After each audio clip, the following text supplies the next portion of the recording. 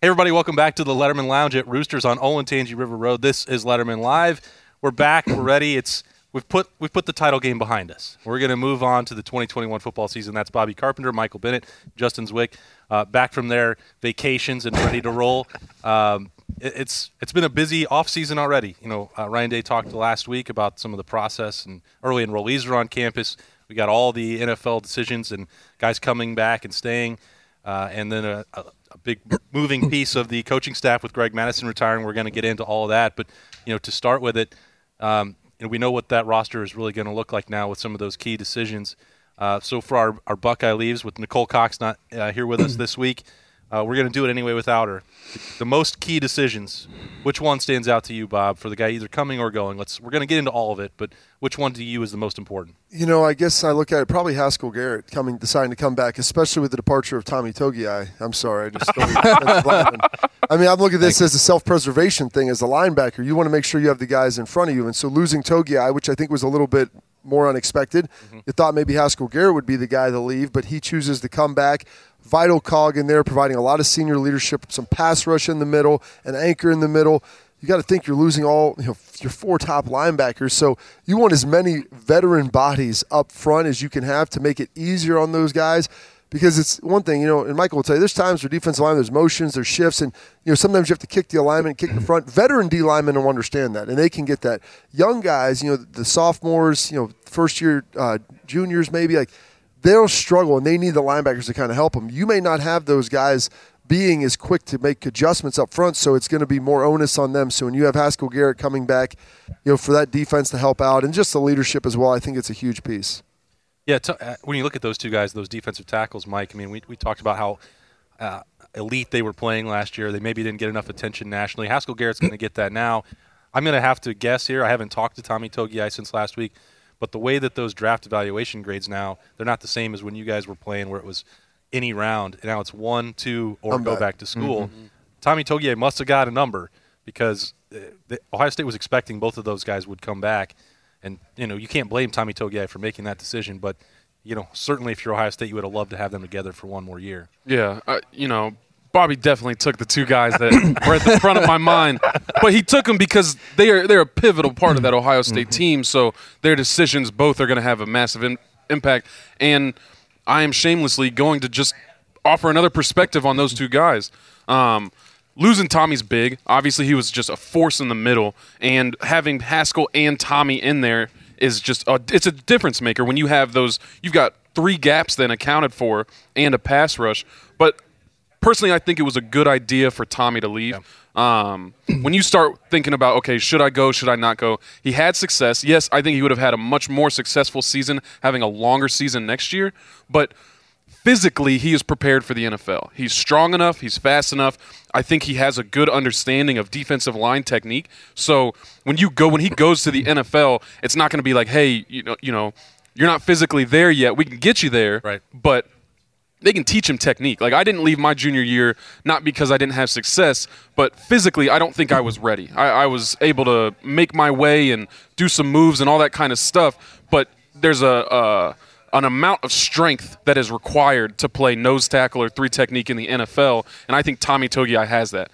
I don't know if Haskell Garrett is quite to that strength level yet. His technique, I think, was really good last year. I'm really happy that he came back because he did have the option. The NFL, you saw, what was that, the Tampa Bay game against, who did they play last night? Green Bay. Green Bay. Yes, Green Bay, who I thought was going to win the Super Bowl, and they were able to neutralize Aaron Rodgers because they have just killers up front on that D-line. Oh, yeah. And so there's always going to be a place in the NFL to pay 3 techniques. And so Haskell, I'm sure, was tempted. But he knows coming off of a 7-game season after recovering from a bullet wound that there's more in his tank. He can do better. He can get stronger. He can learn more technique. Not having Tommy there to back him up might be a problem. I'm sure that Coach Johnson has people ready in the wings, but it'll be really exciting to see a full season of Haskell Garrett. And I think Tommy Togiai, regardless of if he goes first round or 6th round, I think he's going to have a good NFL career. I think what's interesting, too, about Haskell Garrett, and you talked about his strength, Mike. Obviously, he was strong enough to make an impact in the Big Ten, was one of the best in America. But Ryan Day said not only did he deal with the almost losing his life. There's no other way to say it. A shot in the face. Yeah. Shot in the face. So, like, there's no way to sugarcoat. You don't usually come out of that one so that playing a football season. That's right. And then you come back. He didn't miss a game, so we know that he couldn't even eat solid food for a while, which is important. You three especially keep the weight on. I mean, these big guys, it's hard. You got to work to keep your weight on, right? Hard, I mean, but even before that, he That's had tested positive for COVID. So he dealt with the sickness and a couple weeks where he couldn't do anything at all. On top of that, not being able to eat, like it really makes it more remarkable what he did last year, as if it wasn't enough. I mean, and don't get me wrong, it's not that he's not strong. It's just it's a different category of strength to play on the interior D-line in the NFL. It's not anything like college when it comes to what you need to be prepared for, who you're going against. You know, in college, you go against some of those smaller teams. Their interior O-linemen are usually the worst O-linemen on the squad, and they are already not very good. So it's not that you can take plays off, but you don't necessarily have to be like going at it. But you get to the NFL, you've got every Grown single men. play. You've got 330-pound, 12% body fat guys bearing down on you. So I think already, you know, I whenever I look at these interior D linemen, I compare them to myself, and I think Haskell already is stronger than I was. He's got the same technique. He's got all the gifts. It's just another year under Coach Marotti, another year in this system is going to turn him into, and another year of, you know, not getting coronavirus or getting shot is going to turn him into something that's really special. Well, a new season of him coming in full strength, right? I mean, Exactly. you know, you get shot in the mouth, you have COVID, you have all this stuff where you don't really get those practices. I mean, I feel the whole we're team talking itself, about a really. soap opera. With it. It's truly It's an crazy. amazing story. It'd be written and made into a movie maybe someday. Hey, But if it's anything could be, it could be that. That's nuts. Well, I'm going to go the other side of the ball since, you know, we always have all the defensive guys here. And this one really surprised me. Chris Olave coming back. Says a couple things to me. One, he loves Ohio State. He wants to come out and maybe break some records and do some more things. But two, that whoever's waiting in the wings at the quarterback position, he's had to have seen him throw. He's had to have seen him in practice this year, and he probably feels pretty confident that whoever that guy is going to be at the helm next year is going to be able to get him the rock. And all we did, going into this past season was talk about all the young receivers that are coming in. That's another thing that helps. You got this guy who came back, who could have probably been a first-round pick, second-round pick, whatever, coming back to be in your room to help guide these young guys and help them and show them what they need to do to be successful, as he has over the last few years. So I think that's a huge deal for the offense, even though we do have all these receivers and playmakers, there who are young, but having that, having a guy, a veteran in that room, I'm sure Brian Hartline was grinning from ear to ear to see that he came back. Now, he might not have been because he's saying, shoot, I got to play all these guys. But, when you get somebody like that coming back to lead that room and lead his group, I don't think you can understate that. So I love Chris Olave. I think it's incredible that we have him for another year. I just wonder if this is going to be like a Drew Brees situation where if he had left – 1 year, then they get Teddy Bridgewater, but now they're going to have Jameis Winston. We, like you said, we've got some receivers coming in. We had receivers on the roster this year who probably would have been top receivers in college football, but you just can't. You don't have room to play them. So now we still have our best receivers coming back, and we have the best receivers in the country coming in. You got to wonder if some of these, freshman or sophomore receivers that got a little bit of time last year, but not as much as they might have liked, if they're going to be thinking about, okay, well, do I need to go somewhere where I can see the field before my junior year? Bob, I'll let you take that. That's something you worry about, but you see it happen at Alabama, and you watched Devonta Smith. So much Waddle go down in early in the year, and both of those guys were sitting last year behind Ruggs and behind Judy, and so they're sitting behind. All of a sudden, you get your turn, you come up. It's proven you only need a year of great production as long as you have other tape out there, and you see what Terry McLaurin was able to do. Yeah. And so I think it's developing the culture in the room where the guys understand what the expectations are, what they need to do, how they need to operate. It does get a little bit crowded at times, but I would imagine with a full season, you're going to be able to get those young guys a lot of reps early on. Yeah. I mean, those early games. It's true, No doubt. You got those first 4 games where – and you have those games and still redshirt guys can play 4. So I think there's going to be plenty, and Mookie's leaving. So, they keep recruiting these guys at high levels, and they're recruiting high-character guys who I don't think are going to sit there and say, well, I'm not playing, I'm pouting early on, and understand, there's a lot to be learned from veteran guys, and you'll get your shot. We'll get you in there. make the most of it, and as you continue to earn more, we'll give you more opportunities. Yeah, and that just talks about the culture of the program, because you're recruiting these guys, and they know, man, I got 3 other 5-stars coming in with me. Yeah. I may not be the starting guy. I might have to be a rotational guy until my senior year or until a little bit later in my career. So, I mean, to see it be done at a place like in Alabama, I mean, a lot of these receivers might say, shoot, this guy just went and won the Heisman. He was the number 2 receiver coming into the year, right. This year. So, did anybody hear about Devonta Smith last year? I mean, he was the 4th receiver. Well, he caught the touchdown pass in the championship game with Tua, right? Yeah. Was that a couple years ago against Georgia? And then, he goes out and just blows up this year. I mean, I think he was the best player in college football. I was happy to see him win the Heisman. But these other receivers seeing that, just to your point, Bob, coming in the year, it wasn't like, hey, he's going to win the Heisman. Watch out for this guy. It was game after game, 200-plus yards of every, punt returns, receiving, that sort of thing. Put him on the map. Yeah. This may be the half-full perspective on that wide receivers room, Mike. But half-drank. Yeah. It's either way you want to look at it. Chris Olave came up, when he was a freshman and sophomore. He was in that room with, 3 captains, Paris Campbell, Terry McLaurin, Johnny Dixon. The next year, 3 seniors, Austin Mack and KJ Hill and Benjamin Victor, guys that stuck around. And, that's what he is used to, where they were rotating 6 wide receivers. Everybody was getting a turn. You got to be, it wasn't the diva position. That was really what they looked at as the strongest unit, the brotherhood culture and all that. It really flipped it around from the normal perspective. I think that's what Chris Olave was used to, and this last season was an anomaly. Really trying to reload it. They relied so heavily on Wilson and Olave. There weren't those touches for those guys as a freshman that they wanted. That's understandable when you consider all the other factors. But Julian Fleming knew when he signed he wasn't going to be in the lineup in year one. That he wanted Brian Hartline to teach him. Now, I'm not suggesting that everyone will stay permanently. That would be naive and foolish, and Mookie Cooper is already gone. But I think next year Olave gives them a chance where, hey, he gets to be a captain.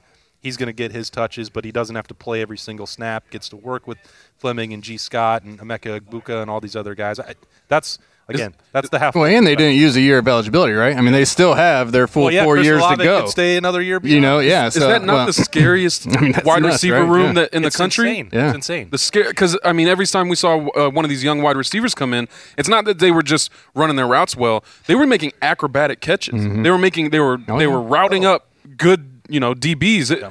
And now you have your 2 best receivers who arguably were amongst the top 5 in the country last year, who are just going to come out better. I mean, they get another year under Coach Hartline. We came into the last year talking about how exciting the wide receivers were, and now it's the same group plus 2 5-stars. Yeah. What do you say to that? What do you do? Well, and I go back to the fact, Hartline, hand selects these guys, and he's done a great job bringing in elite players, but talking to some, being around and talking to Brian about, they're elite people too. Yeah. I mean, Marvin Harrison Jr. is coming in. I mean, he understands how everything operates. And so, you know what? You might not be, able to go out there day one, and it's good that you have to play some special teams, earn your way on there. It develops an accountability. It develops the culture in that room, because generally the wide receiver room, I mean, that's one of the squirreliest rooms you're going to have have a hard time getting your hands around, and knowing the character and quality of guys. Not that you don't have good dudes in there, but a depth of them to where everybody's all pulling in the same direction.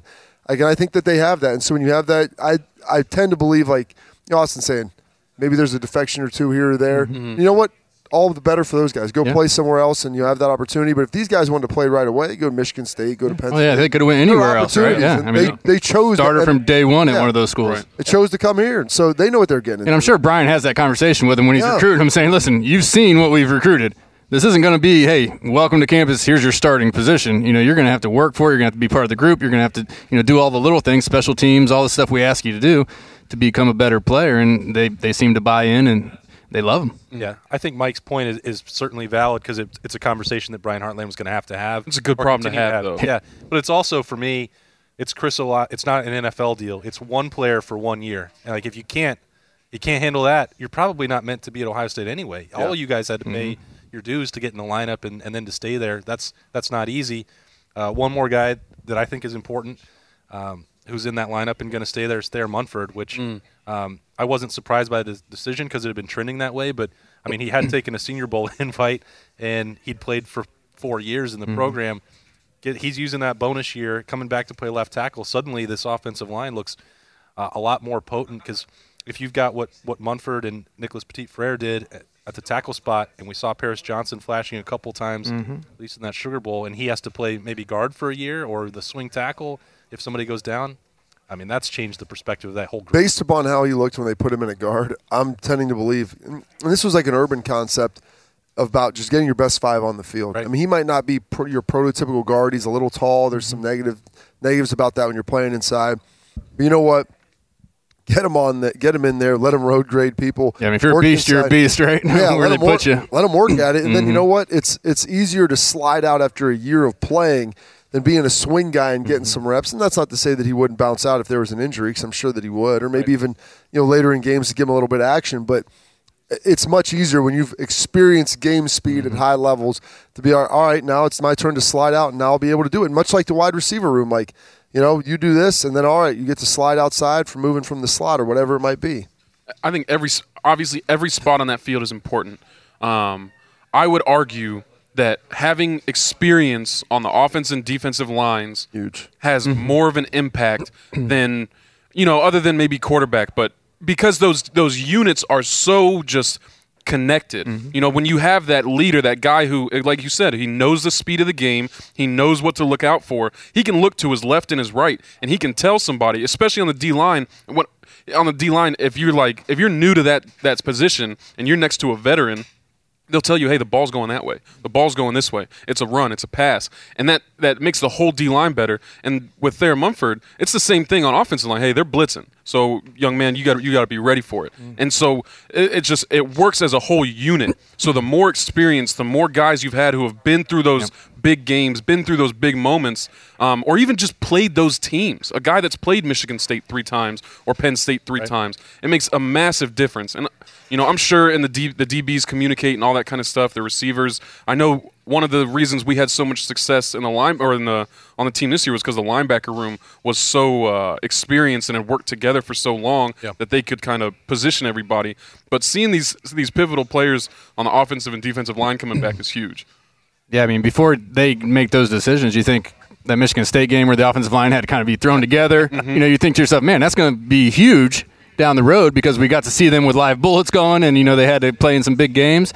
But then you get a couple of your big guys to come back, and you're like, all right, well, we know we have some guys that can fill in if needed. We have our main ones. Let's figure the rest of it out. Yeah, that's certainly a big part of it. With we were not talking about Matthew Jones before the Michigan State game or before the Sugar Bowl.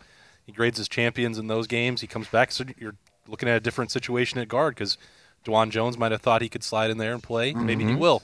Harry Miller, we assume, will go to center and be the guy, and getting a full spring camp to make sure that he's got the snapping. Yes, yeah, please, yes. There's still that confidence that he can do it, but maybe that changes with Luke Whippler or Matthew Jones, who was before Harry Miller and before these other guys was the top-rated center in the country coming here.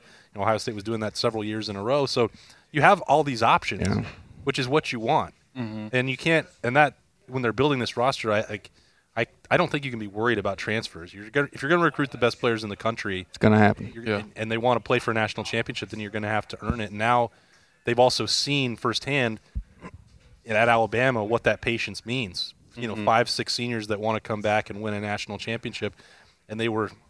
Ohio State had other problems on that night, but I think let's say Chris Olave or Thayer Munford were looking at that and be like, okay, that's what it takes. Well, especially on the offensive line, they have a term for that, Austin. Give it to me. Competitive excellence. Competitive excellence. Competing within your position group to be the best that you can be, regardless of who is around you. And so when you have all these guys coming back in the offensive line, battle for 5 spots, all right, give me your best 5, and you have highly recruited guys that are training hard, you're going to get 5 really good dudes. And so as good as Alabama was everywhere else, the difference really was their offensive line was elite. We were down, we had some guys out on our D-line. But when you can line up and run the ball whenever you want with really whatever running back you want, and you can give your quarterback a clean pocket to throw from, those 2 positions can be just average guys. Now, they obviously had better, but you don't have to be elite when you have massive holes to run through and when you're throwing 7-on-7 every day. Yeah.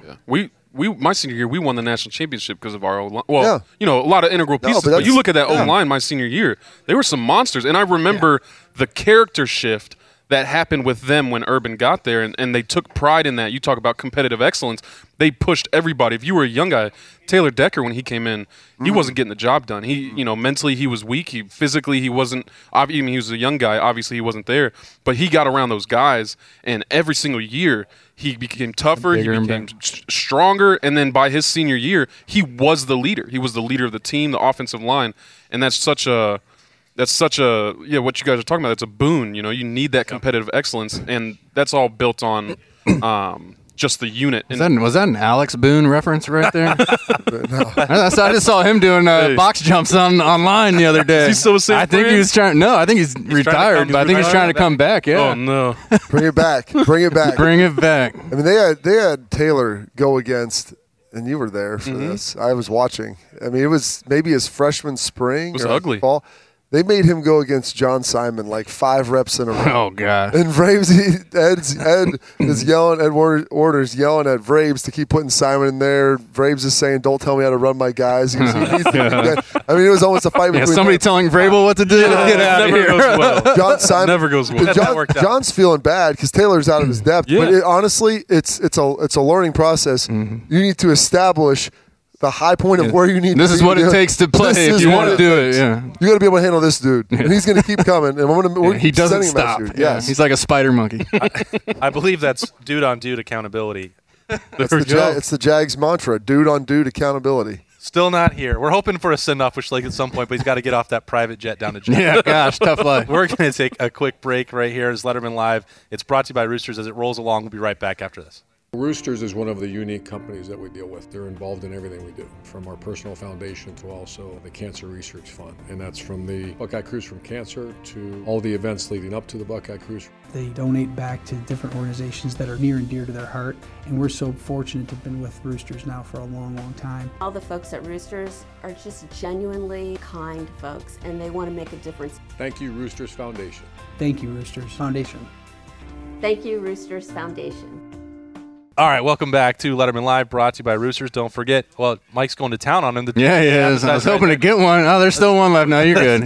I want you to finish it now. $2 Tuesday. Yeah, you got to finish the rep. $2 Tuesdays. It's the mozzarella sticks. They're delicious. Got the Michael Bennett seal of approval. That cheese just stringing out. You got to love it. What they do is they take a strip of mozzarella cheese, and then they deep fry it. Okay. Put like 5 of them together, and then it's $2 and in a basket. Did you get a tour back there? Is that how you know all this? That's how we get it done. That's great insight. A delicious dipping sauce, and so it takes care of everything. We get that behind-the-scenes stuff here at Letterman Lounge. Bob is committed. If Schlegs is not going to be here to talk about the apps, then Bob is absorbing everything he needs to know about all of the $2 appetizers. We need to see Bob get on. We need to make Bob do the mac and cheese bites or something. Just. How do you feel about the mac and cheese bites, Bob? I mean, I took some home. He's got to have something to just house when he's here, other than the salad that's in front of him. I'm on in Schlegel's memory of a fast right now. I will diet. After a couple weeks, I'll check out some of this. You're heading to the beach. You're heading to the beach here soon, then, huh? You trying to get that 6-pack going? Bob's in ketosis right now. This is 2 weeks. We've been going through this now for a year and a half, doing Letterman Live at Roosters. Everybody comes in the first week. Michael's done it. Jay-Z's done it. I'm going to get the salad. I'm not even going to touch the potato skins or the pizza. I'm just going to be really healthy when I'm here. And Bobby's still in that early phase. Yeah, he's still there. He hasn't transitioned to where I am right now. Bob's more devoted to fitness than me. He might have than all of us put together, I think. Than I have ever been in my entire life. But that just means that he can work it all out. That's right. To go. That's what I think. I mean, I'm still holding out hope. Urban might sign me. So there you go. Yeah. I mean, I could probably give you. You got some of that film from when they put you in pads. That's true. That was back in 2014, somewhere around there. 16. You know what it was? It was before the Fiesta Bowl beatdown, and I tried to kindly warn those guys that their players would be better than me.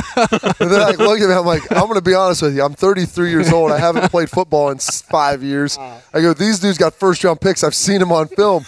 I'm trying to tell you, boom, 31. And we can stop you, Bob. We got them. Yeah. That really wasn't happening, by the way. Heartline parlayed that into his job. Exactly. Yeah, geez, how about that? Heartline was doing the same thing on the other end. Oh, yeah. It was a bad deal. Ed was making excuses for goodness, what was the right tackle's name?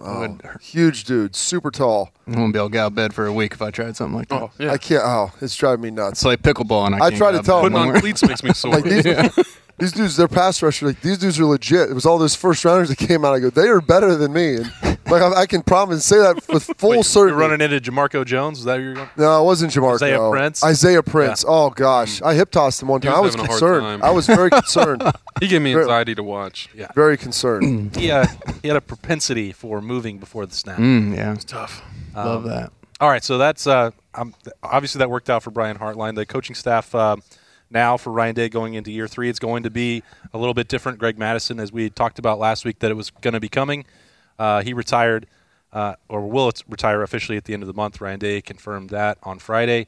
So Ohio State's got a chance here, Bob, to remake that coaching staff. First of all, for people that don't appreciate maybe what Greg Madison provided over the last 2 years, what did you see from him? Why was he so important? Well, I think, anytime you have a staff, you need a variety of personalities. And so Kerry Combs, everybody sees him running around, like Schleg's, just housing 14 coffees a day. Dude comes off the practice field, goes through and just hammers like a 30-minute workout at like the highest intensity ever while drinking his coffee the whole time. Like, dude, you're a heart attack. But, so you have guys like him. You have guys like Larry Johnson that's very, very instructive, has very relational in conversations. Greg is a very personable guy, and like he can get on guys. He can be honest. He can be real. He's not Kerry. He's just different. Like everybody had their own unique fit. So when you're bringing in a guy, it's number one. You're looking, okay, what position can he coach? Do they bring in somebody just like Greg, who is kind of a walk around guy, who's a DC right there with Kerry, or do they say, hey, maybe we'll bring in a guy who is going to coach more of a position, and maybe we push up, maybe an Al Johnson. Or not Al Johnson. Maybe put him as a co-coordinator there. I thought you were talking about Al Johnson, our strength coach. I was like, our strength coach, Al? If they could merge those two guys together. Al Washington. Al Washington. Gotcha. I apologize. Okay. Al's my guy. Blast from the past there. It really was. Al Johnson. Al Washington. Maybe they push him in there. Maybe you bring in another linebacker guy. Maybe you bring in another D-line guy. When they expanded about 7 or 8 years ago to that 10th assistant, it gave you a lot of flexibility of what you're trying to do. And so I'm curious to see, and sometimes it's just about maybe it's need. Other times it's, hey, who's the best guy available out there that we can go get, and then we can kind of figure out how they would fit personality-wise and what position they would coach, and maybe there'd be a little movement there. I mean, they have some guys with position versatility. Al Washington, rather, has coached D-line before. I mean, there's other things he can help with. So I'm just curious to see kind of how they decide to do this, and potentially who's available. Marcus Freeman just went to Notre Dame. Someone was sad about that. I'm like, well, it doesn't mean he couldn't just come to Ohio State. It's not like he has a buyout. I mean, if they would offer him. They just got put on probation up there, too, didn't they, for a year? Who knows? I mean, probably. I mean, it's a rough situation. I mean, it wasn't a bag of McDonald's cash, but. No. It's not the kind of probation How do you do that and still lose? I know, right? Yeah. And still be terrible. But. I think that's a part of it is just finding the best guy, best recruiting fit, best position fit, and best personality fit. Yeah, I talked to some people about that at the end of last week, and because Ryan Day really left it open. What are you looking for? Well, it's what you're talking about. For one, who's the best guy that you can fit? It's not going to be someone who Kerry Combs is not going to lose his status as the coordinator after a year, and nor should he, considering the challenges that they faced. But Matt Barnes is somebody who is also very important when we're talking about the guys who are there. He doesn't have to coach defensive backs or safeties. He can go down to linebacker and help Al Washington if need be. Mm-hmm. They're probably not going to do something with the defensive line, although if you're looking for the future, Larry Johnson will not coach forever, even though he wants to and it seems like he could at times. So you think about somebody who has experience or is familiar with the program like Randall Joyner, who played linebacker, and Michael, I'm sure you remember him. Maybe he's an answer for that because he's also coached defensive line and worked with Larry Johnson. Maybe it's a linebackers coach from Tennessee, like Ryan Crow, who Kerry Combs is already familiar with, and they can continue to expand the staff that way. Maybe it's somebody, that you haven't really heard of that's coming off of that San Francisco staff from 2016 where Jeff Hafley was and where Ryan Day was, and it doesn't have to be someone that, is a major name that's already out there. Ryan Day knows people. He's got it right in the past, but that's a long-winded way of saying that's sort of where the situation is, but there's no definitive path forward as we sit here right now.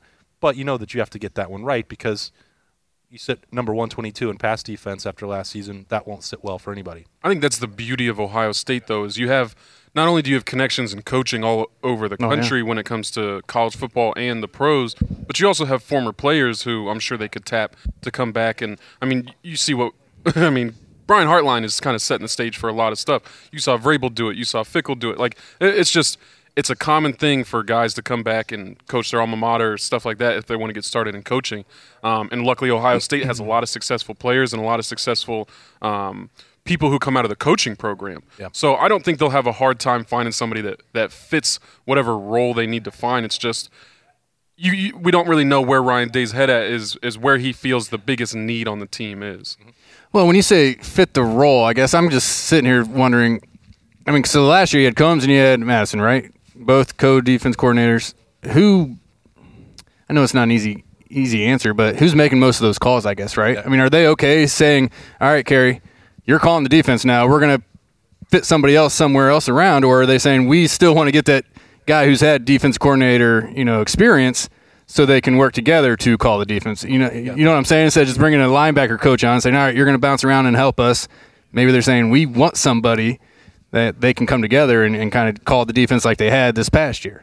If I had to make an educated guess, I would say that there will be an older coach brought in, but that would be an analyst role. And whether they need to, move Barnes, that will be dependent on who they view as the best fit, whether they need someone at linebacker or if they would rather have Kerry Combs take a bigger picture and someone to coach the defensive backs. Mm-hmm. I know, and I don't know that that's been decided. I know they started that role when Urban got there.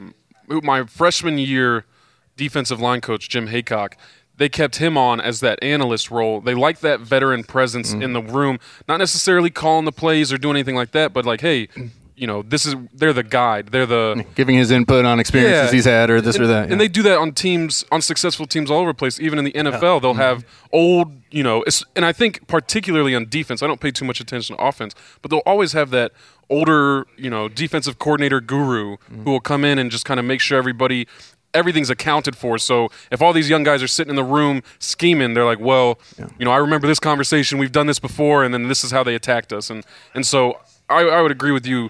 They like that older analyst role. They because like what you were saying, the co-defensive coordinators, it would be hard not to step on each other's toes.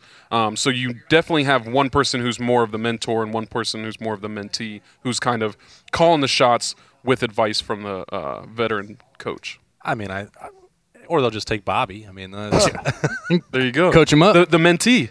Why aren't you in coaching, Bob? I don't know, Austin, because I'd like to come here on 18-hour days. The Gales just hired a new head coach down there in Lancaster. It's not. So that's the one he was going for. The time of the day. I mean, I will say this: I've never ruled it out. Urban talked to me about it when he first got here, and at that point, I had 3 young children. We added a 4th. Since then, kids are a little older now. My dad had a lot of opportunities to get in at the college level, the NFL level. I had an opportunity to coach at Ohio State, and he just he wanted to be around to be able to coach our stuff and to be involved. And so I've tried to mirror that as much as I can. I have a lot of other interests, things I enjoy doing. Like I said, I would never rule it out. And if there's an opportunity to help that I thought fit my lifestyle, what I wanted to do, and help, especially my alma mater, I would do that. I'm not interested in moving all around the country, though. That's probably the thing with coaching, that when you get into it, you want to put your roots down somewhere instead of maybe one day you're here, next year you're gone. That's always the part that I hear about it every time there's an opening, and Michael brought it up, because Ohio State has so many successful players and knowledgeable players. It's like, oh, well, Bobby lives here. James Laurinaitis is down the street. Like you guys also gave your life to football already. Sometimes you don't want to do it, and I understand why that is, but and I wasn't trying to force you in. Oh, no. You use the term. I would rather you stay here for a little while. There you go. You use the term give your life. I mean, if it's something that you're passionate about, and I love the game, and I love the Ohio State University as well, and so I love the guys there, and being able to impact younger people in that way, it's awesome. I've had a chance to help my dad for the last, I don't know, whenever I retired, and last 7-8 years or whatever it was, and it was incredibly rewarding. Get to do that, 3 times a week or so during the season. So it was good. I enjoy it. The moving is really the big thing, but if you love what you're doing, it's not, giving your life. And Ryan has a young family, so I think he understands a little bit about the family need and the time that's involved. And you can work 18 hours, maybe not 18. You can work 16 and still get to see your family. It's just when are you working and how efficient are you being with it. And so there's ways around to getting that done, and Ryan's done a good job, I think, of balancing that. I think, back when we were allowed in the facility, I'm thinking back to his first year, Wednesday nights we'd finish up with availability and, be writing in the lobby, and he'd walk out, 7:30, 8 o'clock, not stay there all night, and the rest of the staff was supposed to do that as well. Last year was unique. I mean, they couldn't really go home. Yeah. Well, he has RJ's son running around the facility there. I mean, there's something to that where the kids, those are their memories of being around your dad and being around the facility and the team. And I think that's a big part of, obviously it's Ohio State, but it's appealing, I think, right now for many people, even if you're on the other side of the ball, to work for Ryan Day. And it's crazy a little bit to say it that way, to talk about him the way we would have Urban after just 2 years. But, I mean, his reputation is what it is at this point. He's been to the playoff twice now. He got a little bit of a bad deal with, being shorthanded against Alabama this time, but the way he beat Clemson will resonate. How close they were the year before. Those people already know, so they're going to be able to hire whoever they want. Well, so the way he's done it has worked for him, right? I mean, if it wasn't, hey, I'm taking this time off to go spend with my family, you're losing games, people are going to get mad. But you're going to the playoff, you're going to the championship game, it seems to work. So other coaches across the country who are talking to the coaching staff here might say, man, this is great. He gives a week off in the summertime and says, don't call me, don't do anything, be with your family. That might be a selling point to get somebody here that you want. You can retain coaches, and then you can get better coaches that way. Like driving guys into the ground. Yeah.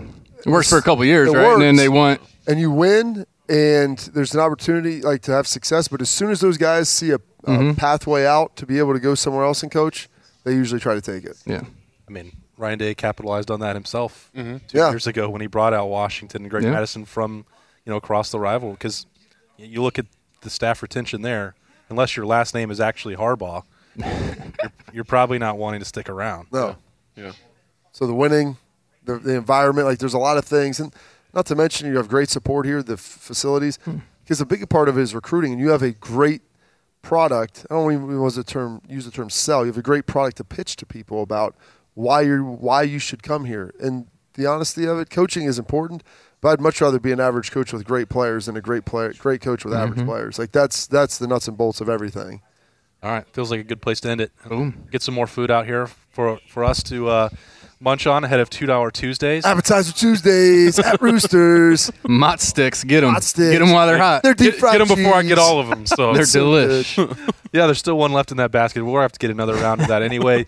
Appreciate, as always, Justin Zwick and Michael Bennett and Bobby Carpenter hanging out with me in the Letterman Lounge at Roosters. We're going to get Nicole Cox back in here soon enough to start breaking it down as we get ready for that 2021 football season already. The offseason is upon us. Thanks for joining us for Letterman Live. We'll see you next time.